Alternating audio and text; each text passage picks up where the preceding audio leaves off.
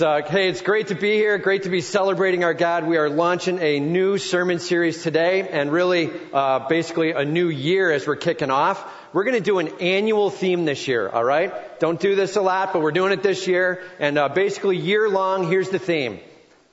Gospel deep, all right? That's where we're going this year. We're going gospel deep, okay? We're going to make sure that we look into every aspect of the almighty power of God and His great and glorious gospel. We're going to taste and see that the Lord is good. All right, that's where we're headed. We're going to make sure we get a whole view of the gospel. I have a quote here. I found this a couple weeks ago. It's actually all over the internet. If you go look it up, everybody's quoting it, and so now am I. Here we go. The gospel is not the diving board, it's the pool. Let that settle for a moment. The gospel is not the diving board. It's not the place you start to try to get into something. The gospel is the pool. It's the thing you're getting into for life, for eternity. See, all too often we think of the gospel and we're like, it's just how you get saved, some past tense, one-time event, and then the rest of it is some other thing we're learning to live with our God. That's not it at all. The gospel, it's the yesterday of being saved. It's the today as I'm growing in Him, as I'm growing to be more like Him, as I'm being sanctified, the word would be in Scripture. It's our tomorrow as we're going to be glorified for all eternity. The gospel is wrapped around everything we do. Everything we do. Everybody just say everything. Everything. That's how much the gospel impacts, all right? And really, Tim, you got some proof for that? Okay, here's a couple verses just to get us going. You ready? Ephesians 4:32. Be kind one to another, tender-hearted, forgiving one another, even as God in Christ forgave you. Gospel message of forgiveness teaches us how to forgive. Or here's another one. Husbands, love your wives as Christ loved the church and gave Himself for her. Ephesians 5:25. Husbands, love your wives even as Christ loved the church. Gospel message. And like that, so you now have a model, you have the power, you have the transformational ability to be able to now go in and love your spouse the way Christ loved the church. The gospel impact in every facet. How about this one? Therefore, as you received Christ Jesus as Lord, so walk in Him. Not just start, but continue. Colossians 2:6-7. Or here's another one. Philippians 2. Let each of you look not to his own interest, but also to the interests of others. Have this mind among yourselves, which was in Christ Jesus. And then he goes through the whole description of Christ becoming man, sacrificing for us, humble sacrifice, death on the cross, resurrected from the dead, exalted above every name, that at the name of Jesus every knee will bow and every tongue confess that Jesus Christ is Lord, to the glory of God the Father. The gospel affecting every facet of our life. As we learn to be humble, as we learn to be sacrificial, as we learn to be more like our King, as we learn to be forgiving, as we learn to be a leader in the home, and the gospel touches everything in us. And we're going to look at going gospel deep this year. So, hey, we've talked about the gospel before. What is it? Simply this. I have trampled on the glory of God. I've stepped out and done my own thing. I've gone my own way. And the sin that I have gone after has said, it won't be about you. It's going to be about me. And trampled on His glory. But in the midst of that, then, we owe a penalty. Eternal separation from Him. And there's no way we can pay that penalty back ourselves. We're just separated. Christ says this, though. But I love you. And I'm reaching out to you. And I'm offering for you forgiveness through my shed blood on the cross. My justice will be meted out on me. Just embrace who I am. Claim me as your King. Request me as your God. Lean on me and watch me cover your sin for eternity. Him for me. We say it that way, right? 3 words. It's this simple. Him for me. Right? So for you visual learners, right? Him for me. Go ahead and do it with me. Just point up. Him for me. That's the gospel message, simply put. Somebody's like, dude, what's it all about? I don't even understand the church. I don't understand Christianity. And that's it. Like, it's that simple. Jesus Christ in my place, Him for me. And You know what we're going to do this year is we're going to put some meat on those bones, though, okay? That's the truth of the gospel. Now we're going to put some serious meat on it. We're going to go deep. Not just deep. We're going gospel deep, okay? We're going deep, meaning it is going to have a lot of impact. It's going to touch a lot of places. But let me tell you, we're not just going deep. We're going gospel deep. It touches every aspect of your life. That's where we're going. We're not going deep. We're going where? Gospel deep. Don't forget it. That's where we're headed this year, okay? So, hey, turn with me to Romans chapter 1, verse 1. We're going to be walking through the book of Romans this year along the way, taking some stops at other times for Christmas and Easter and baptisms, and we got things played in, but we're going to be walking through this book. Gospel deep is where we're going, and we got ushers coming forward. They've got some Bibles in their hands. If you need a Bible, just raise your hand. They'll get one to you, okay? Just raise your hand. They'll get one to you as we start out here in Romans chapter 1. All right, it's the beginning of a book, a beginning of a letter, and so you can imagine Paul, as he starts the letter, he's like, hey, I got to make clear what we're going after, right? And let's get the whole point out. And so this first 7 verses is really the big idea. It's like, so what's the gospel all about? Let's get our arms around the whole of it. Let's make sure we understand everything there is to understand from beginning to end on the big picture of the gospel, okay? So the first piece to grasp, point number 1 here, grasp your calling in Jesus Christ. Grasp your calling in Jesus Christ. Starts out in verse 1. Paul, a servant of Christ Jesus, called to be an apostle, set apart for the gospel of God. Paul, this is the author of the letter, used to be called Saul. He experienced a powerful conversion, Acts chapter 9. He ended up starting to be called Paul by Acts chapter 13. He was one of the massive church planters in the early movement, stood on Christ's side, a Pharisee, a man, a Jew who absolutely got the Old Testament, and now he gets the New. In fact, he's an author of a big chunk of the New, you know. And Paul, it says he's a servant of Christ Jesus. This word literally means bond slave. Like, I have no rights. I have no privileges. I'm his. Jesus Christ's.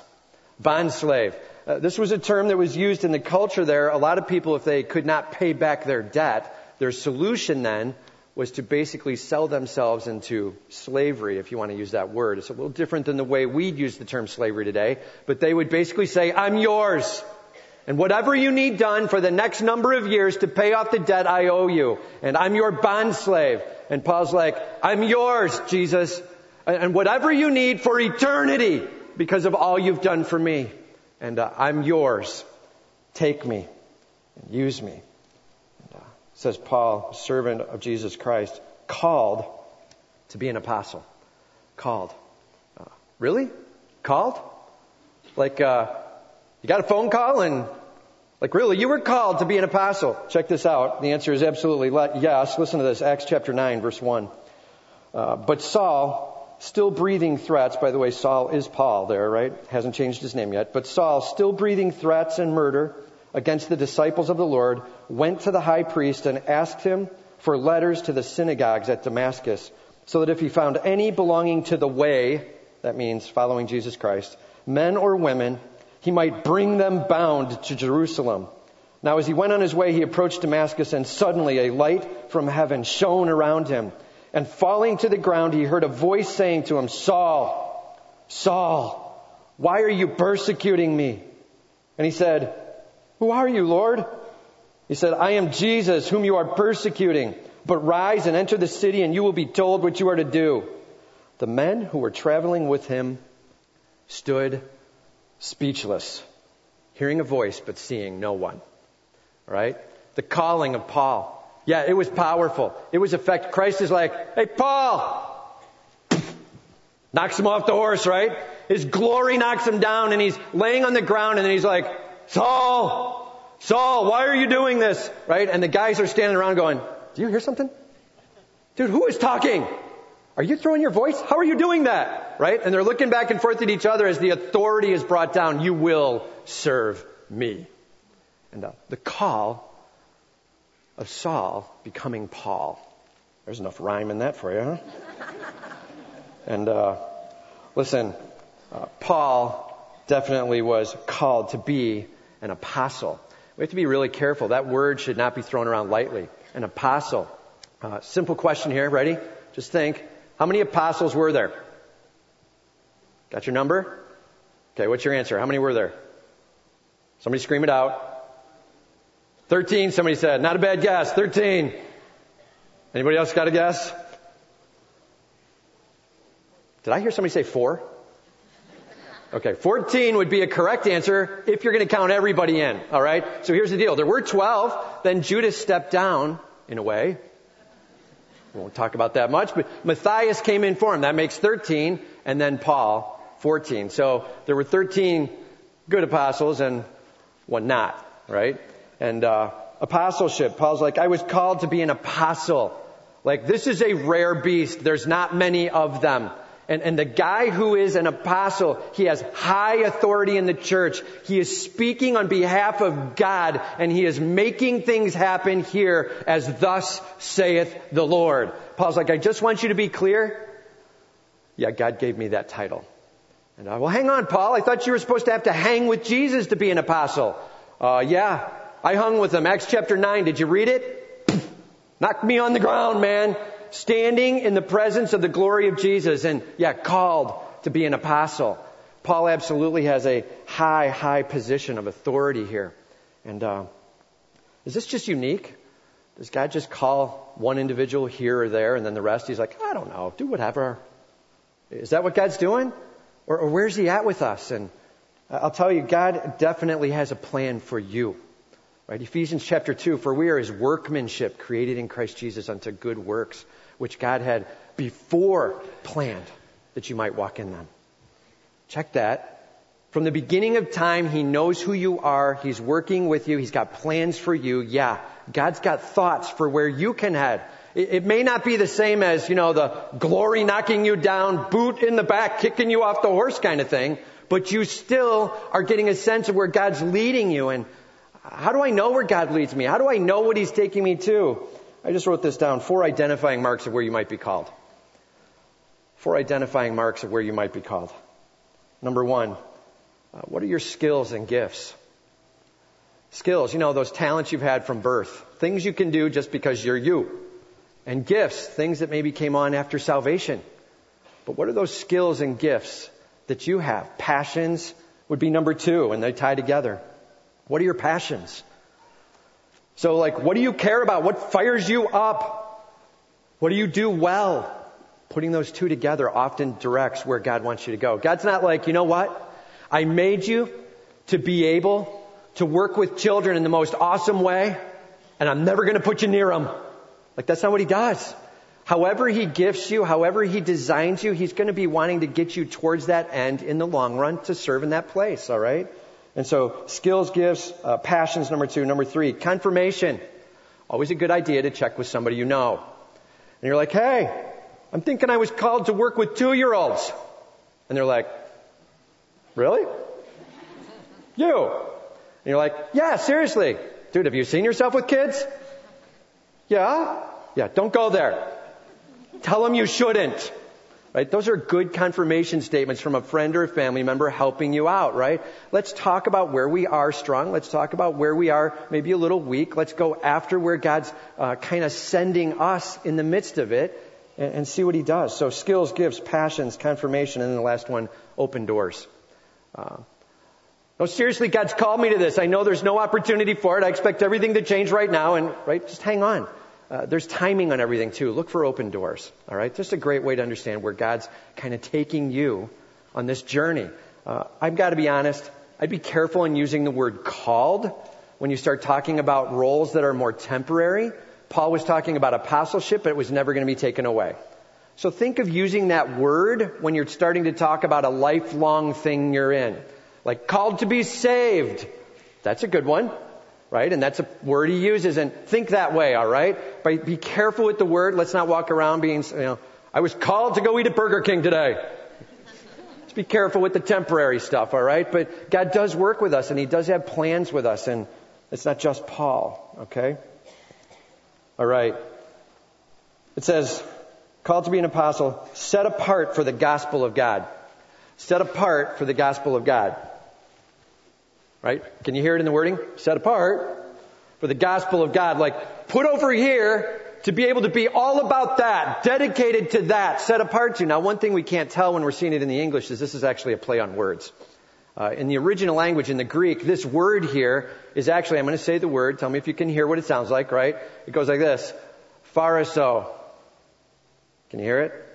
Phariso, like Pharisee, right? He's like, I'm a Pharisee for the gospel of God. You hear what he's saying?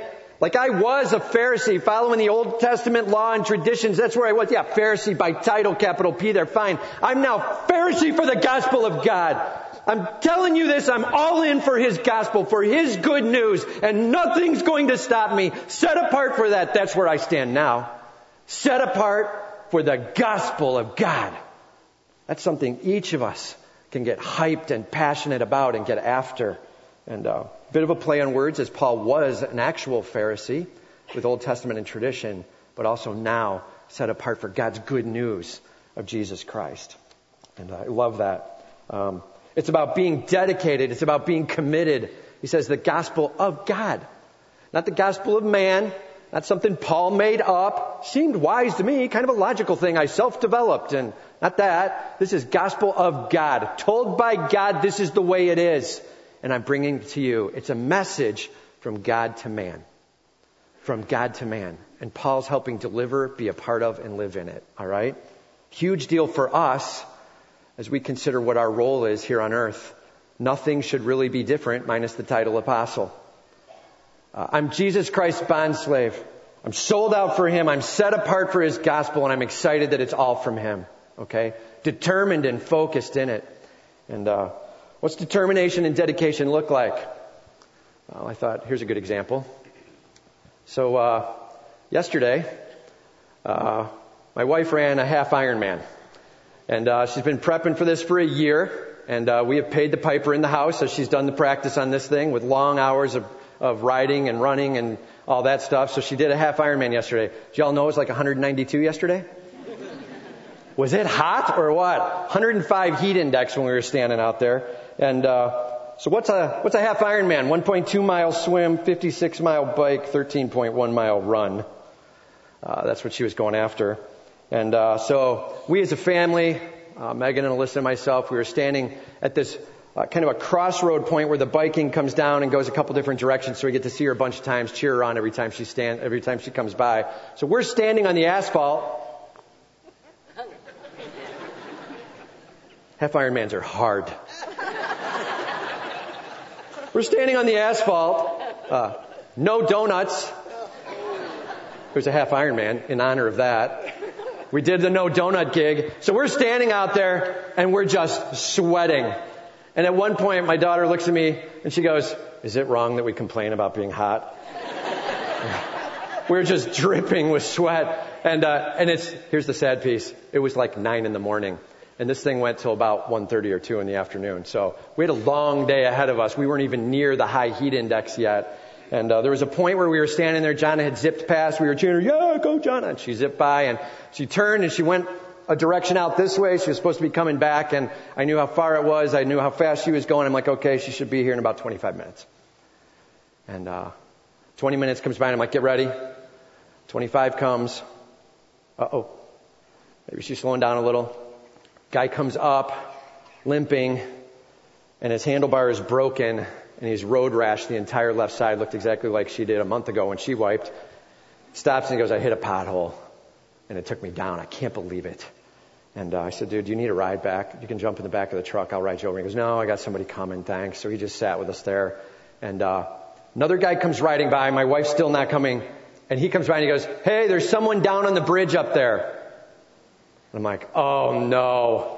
And as he's riding past, then he throws this in. "She's not hurt." You should lead with that.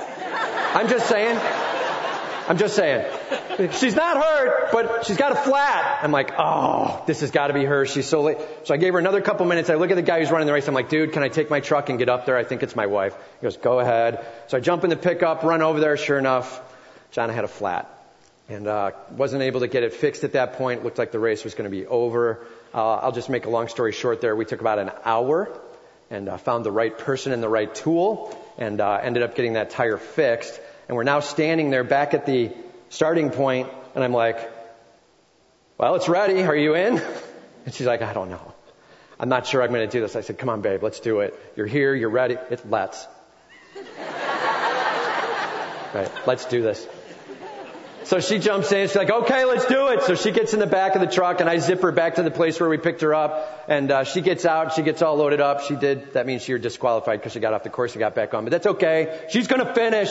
And she gets out there and takes off. And I mean, the next 4 hours, unbelievable, grueling. The heat just starts rising and rising as she finishes up the 56-mile bike, gets to go to the run. Now she's in the 13-mile run. And as she takes off, you hear her feet going, and all the family looks at each other and we're like, lunch? We did. We went to the air conditioning and we got some lunch and got back, and we're sitting there waiting as she comes by. We jump out of the truck. We're like, go, Jonna! Get back in the truck. Turn the air up a little. And, my air said 114 by the time it was done, the temp outside. Just sitting there. It was amazing what was going on. She did finish. Finished pretty strong, really, for the heat out there.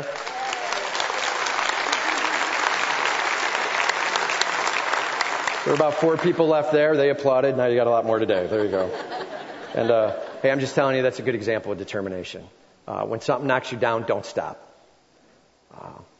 When the tough is hitting you, and many of you are there right now.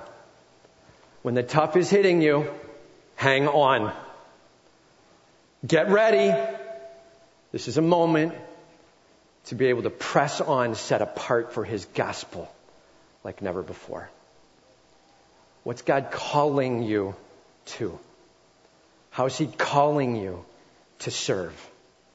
Now lay into it with all you've got, that He might be glorified. Nothing's going to stop you. No heat, no whatever coming. You're in with your King. May He be glorified. Amen? Amen. That's what it looks like.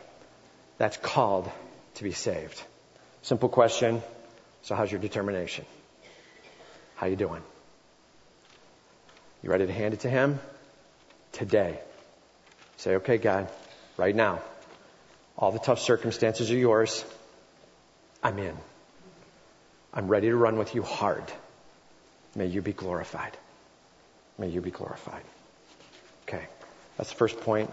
Second, grasp the riches of the gospel. Grasp the riches of the gospel. I love this next sequence as he starts to describe the gospel. Remember, he says, set apart for the gospel of God. Here he goes, verse 2 to explain it. Which He promised beforehand through His prophets in the Holy Scriptures. Which He promised beforehand through His prophets in the Holy Scriptures. And I'll just keep reading for a moment. Concerning His Son, who was descended from David according to the flesh and was declared to be the Son of God in power.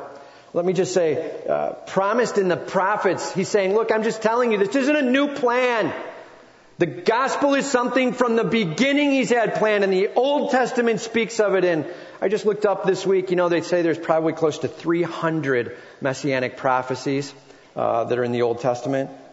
Here's 10. Pretty basic ones. Listen to this.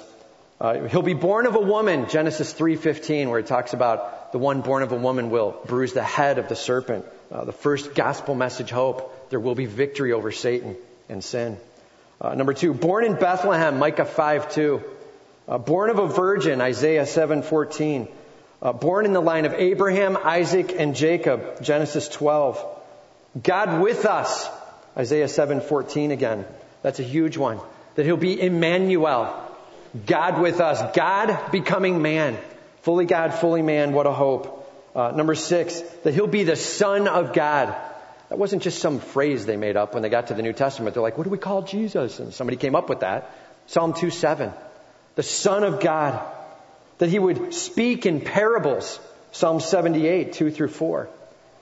That He'd be mocked, ridiculed. His hands and feet would be pierced. His clothes would be gambled over. Psalm 22. That no bones would be broken. Psalm 34, verse 20. And then the 10th one here, that He would be a sacrifice for our sins. Isaiah 53, 5-12. Wow. That's the gospel message captured in the Old Testament. Can you believe that? born of a woman, born in Bethlehem, born of a virgin, born of Abraham, Isaac, and Jacob, God with us, Son of God, that he would speak in parables. He'd be mocked, ridiculed, and crucified. His clothes would be gambled over. No bones would be broken. He'd be sacrificed for our sins. He would rise again from the dead. He would conquer all. His name above every name. That is our God Almighty, Jesus Christ. Amen. Old Testament truth. New Testament King. That's what we have going on. He says, which he promised beforehand through his prophets. Paul's like, please, this is not some new thing I brought. Hear it in the scripture. Concerning his son, the Son of God, right? Concerning his son, who was descended from David according to the flesh and was declared to be, I love this part, the Son of God in power, according to the Spirit of holiness by the resurrection from the dead. He was declared to be the Son of God. Not, hey, this is my son. Not that. We got one of those, right? This is my son in whom I'm well pleased, but way more than that. We got my son, the Son of God. How do you know? Because death will not hold him down. Because sin will be conquered. Because nothing rules over him. He rules over everything. Because in all authority and all power, he stands above every single thing. And his name, the Son of God, would be lifted up. The power of our King as he comes out of the tomb. That's the big deal with celebrating Easter. That's the big deal with the gospel. We don't have a God who died for us. We got a God who conquered death and sin for us. Amen? That's our hope. Jesus Christ, the Son of God. Name, he says right after it, Jesus Christ our Lord. I love this. You might want to do this sometime. Just take a look at how many times the name of Jesus is used where it's just Jesus when somebody's talking to him. It's not a lot, especially when you get into the epistles. He starts pumping how awesome he is in title. Jesus Christ, the Messiah, the Holy One that we've been waiting for from Old Testament promise till now. Christ, our Lord. You're in charge, and I'll follow you through anything. You're my God. Jesus Christ our Lord. He says, by the way, the gospel isn't just valuable for salvation yesterday. The gospel is valuable each and every day. Verse 5, through whom we have received grace and apostleship to bring about the obedience of faith for the sake of his name among all the nations.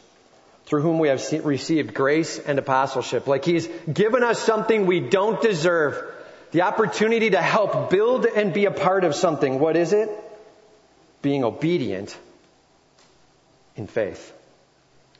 He says the obedience of faith. Man, we better grasp this. The point of Romans, and this is a beautiful statement. It's a book ending in Romans. It's in Romans 1 and it closes Romans 16. He says, hear me on this. It will be about the Son of God. And knowing him and being blown away by him, we will, in obedience of faith, move towards him. We will respond with him, obedience. And in the end, his name will be glorified. That's the plan of Romans. Jesus Christ, Son of God, us obedient, his name lifted up.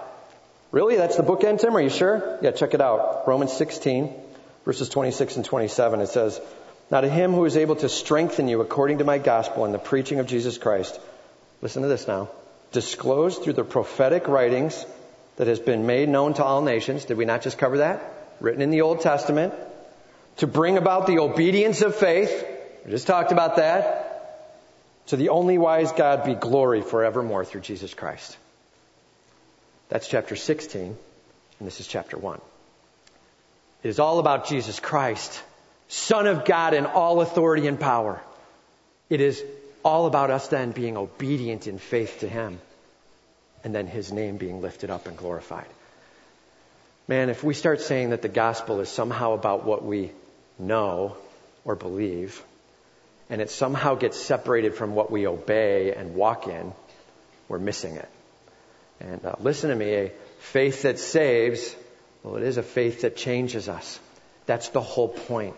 He is transforming our heart to be obedient to him and follow him. There will be an obedience. It's not perfection. It doesn't say that. It doesn't say there's a demanded, immediate, 100% perfection. Instead, it says there will be progress made.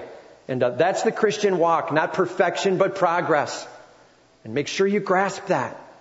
And man, in all of Romans, in its deep theology, let's not get lost in knowing things. Let's make sure it always calls us back to an obedience and faith in our Lord Jesus Christ. Okay? It's plans from eternity past of an awesome Jesus, a killer gospel, and it brings obedience in our life. That's what we're talking about.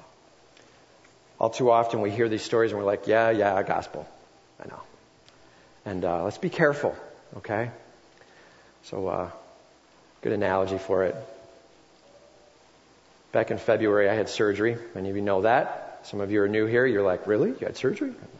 So I had a tumor removed. I had a tumor on my pituitary, and I was crushing the pituitary. I was losing hormones like crazy. I was dropping in energy. And so we had the tumor removed. Well, let me tell you, when they go in to take the tumor out, up through the nose and back through the wall and all that, you end up losing your sense of smell and taste. And they said, it can come back anywhere from a couple of months to a year, or maybe never. And we'll see what happens. And so for the first couple of months, I had no taste whatsoever. And honestly, I'd kind of forgotten it, because, your head's killing you. You've just had surgery, right? And so when you're eating, the first thing you're not thinking about is the taste. You're just like, you can barely eat anything anyway. And so I'm eating it, and all of a sudden it dawned on me, like 4 or 5 days after being at home, I can't taste a thing. I can't taste anything. I went and grabbed the best foods I could think of. Yes, they had chocolate in them. And I'm chewing and I'm like, nothing. I got nothing, man. And I'm tasting more and more. I had to start eating for texture. That's a lame day. When you're eating for texture, I'm telling you this. I'm sitting there chewing and I'm like, that was kind of chewy. Oh, that was a little more tough. I could chew on that a little more. Oh, that was very soft and mushy. Those were fun days. Being able to describe the texture, and everybody at the kitchen table is like, really, can you just not share that anymore? Yeah. We're good not here. And so it got to a point where I'm eating for texture alone. The one question I got all the time, so you're eating healthy now? I mean, if it doesn't taste. No, I wasn't. No, I wasn't doing that. But I was trying to eat for the texture and enjoy something along the way. And I'll tell you, all of a sudden it started coming back a little. Salty first. And then some of the bitter, I don't even know what they officially call that, but it started like, if you take a tea, you could really, that bitter side would really start pounding through. So I'm getting a lot of bitter and a lot of salt. Still no sweet. You know what I mean? So I'm sitting at like Chili's and I got a tea and I'm taking the sweet and low and I'm like, I put 4 or 5 bags in, it's like grit, And you're sucking, you're like, nothing. Still can't taste it. And so I'm going along like that for probably another month or so. And I will never forget the day when my daughter handed me a clementine orange. And I was like, seriously? You want me to taste this? I can't even. She's like, just eat it with me, Dad. So I'm sitting there at the kitchen table with her. And I put that in and I bit down. And it was unbelievable. The explosion of flavor, the overpowering, you're like, oh, it almost stopped me. I stood up, I'm like, I can taste it! And high-fiving at the table and took one more. It's like, it's almost too strong now. I can't get used to it. And I had to ease back in. And I'm telling you, bringing back taste was such an experience. And question, have you lost your taste for the gospel? It's time to bring it back. I mean, roaring back. It's time for us to understand the facets of the gospel that we may have forgotten. It's time for us to dig deep into what we don't understand and things maybe we did understand. And maybe you're like, I never even had a taste for it. I don't understand it at all. Now is the time to be digging into the greatness of our Jesus Christ and worshiping Him with all we've got. Maybe you've lost that taste in just one aspect. Maybe it's in many. It's time for us to now taste. I just wrote this. Taste all of the gospel. Every depth, every sacrifice, every purpose, every cost, every privilege, every power, every promise, every hope, every God-glorifying moment. It's time for me, when I hear of the gospel, to stop and take notice. God, may I worship you because of how great you are. The sacrifice that you've made for me. Lord, bring this taste roaring back in my life right now. That's got to be our prayer. Here's my request. Just take a moment right here and let God know you're in. This is going to be a journey. And I'm telling you, if we're bringing the gospel up big and strong, there will be resistance. Satan will be standing up. There will be forces against. There will be distractions that come. Lord, I'm ready to be determined to taste and see that you're good. Just take a moment and let him know that right now, will you? If you're in, let him know.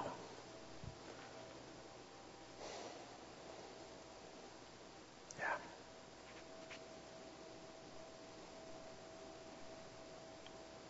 Lord, we love your gospel. The good news of hope in you. We celebrate you and we worship you.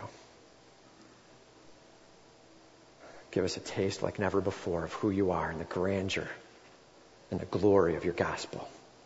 In your name we pray, amen. All right. So that's grasping our calling. That's grasping the gospel. Third, grasp the love and the security in your God.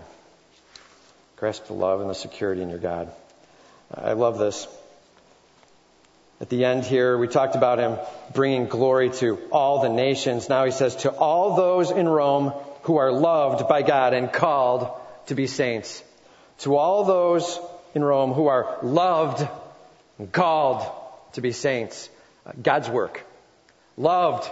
Like he's pouring it on. He cares so much for you. We talked about it a couple weeks ago with the father as the prodigal son comes home and he's throwing his arms around and pulling him in close and making him his son at home. Him and his love for us. All too often we start talking about salvation and we immediately start talking about what we're doing. How we're accomplishing. And all of a sudden our works are not a thank you for all that he's doing, but they become an earning. God, you owe me. And hear me, he's not saying to all those in Rome who earned it. Right? It's to all those in Rome who were loved.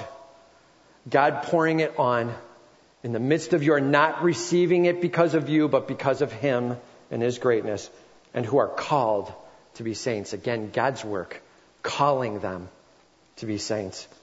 That's right. God drawing us. And a couple verses for it I'll just throw out. John 6:44, it says, whom the Father draws will come.